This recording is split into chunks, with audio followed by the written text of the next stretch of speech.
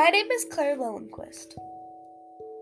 I'm 14 years old, and I'm a freshman at Corner Canyon High School. This podcast name is called Questions for Dancers. The purpose of this podcast is to demonstrate what I love most, and that is dancing. Dancing is one of my all-time favorite things to do. I'm always dancing after school or even in school hours. I dance all day, pretty much every day. I'm so grateful for dance, and if I didn't have dance in my life, I wouldn't be the same person I am today. The background music that I'm playing for this whole podcast is a super nice, relaxing, calm music. The reason why I'm adding this song is because in dance, you dance to songs, obviously. A super nice, relaxing song, for me personally, I would think that you are doing a lyrical piece, contemporary piece, or a ballet piece. Those are 3 different styles of dance that are super relaxing and beautiful to watch.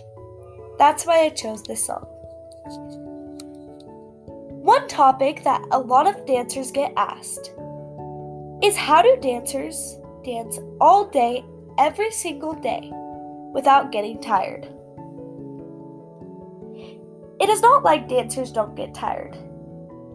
We definitely get tired. The more and more you dance every day, the more stamina you gain.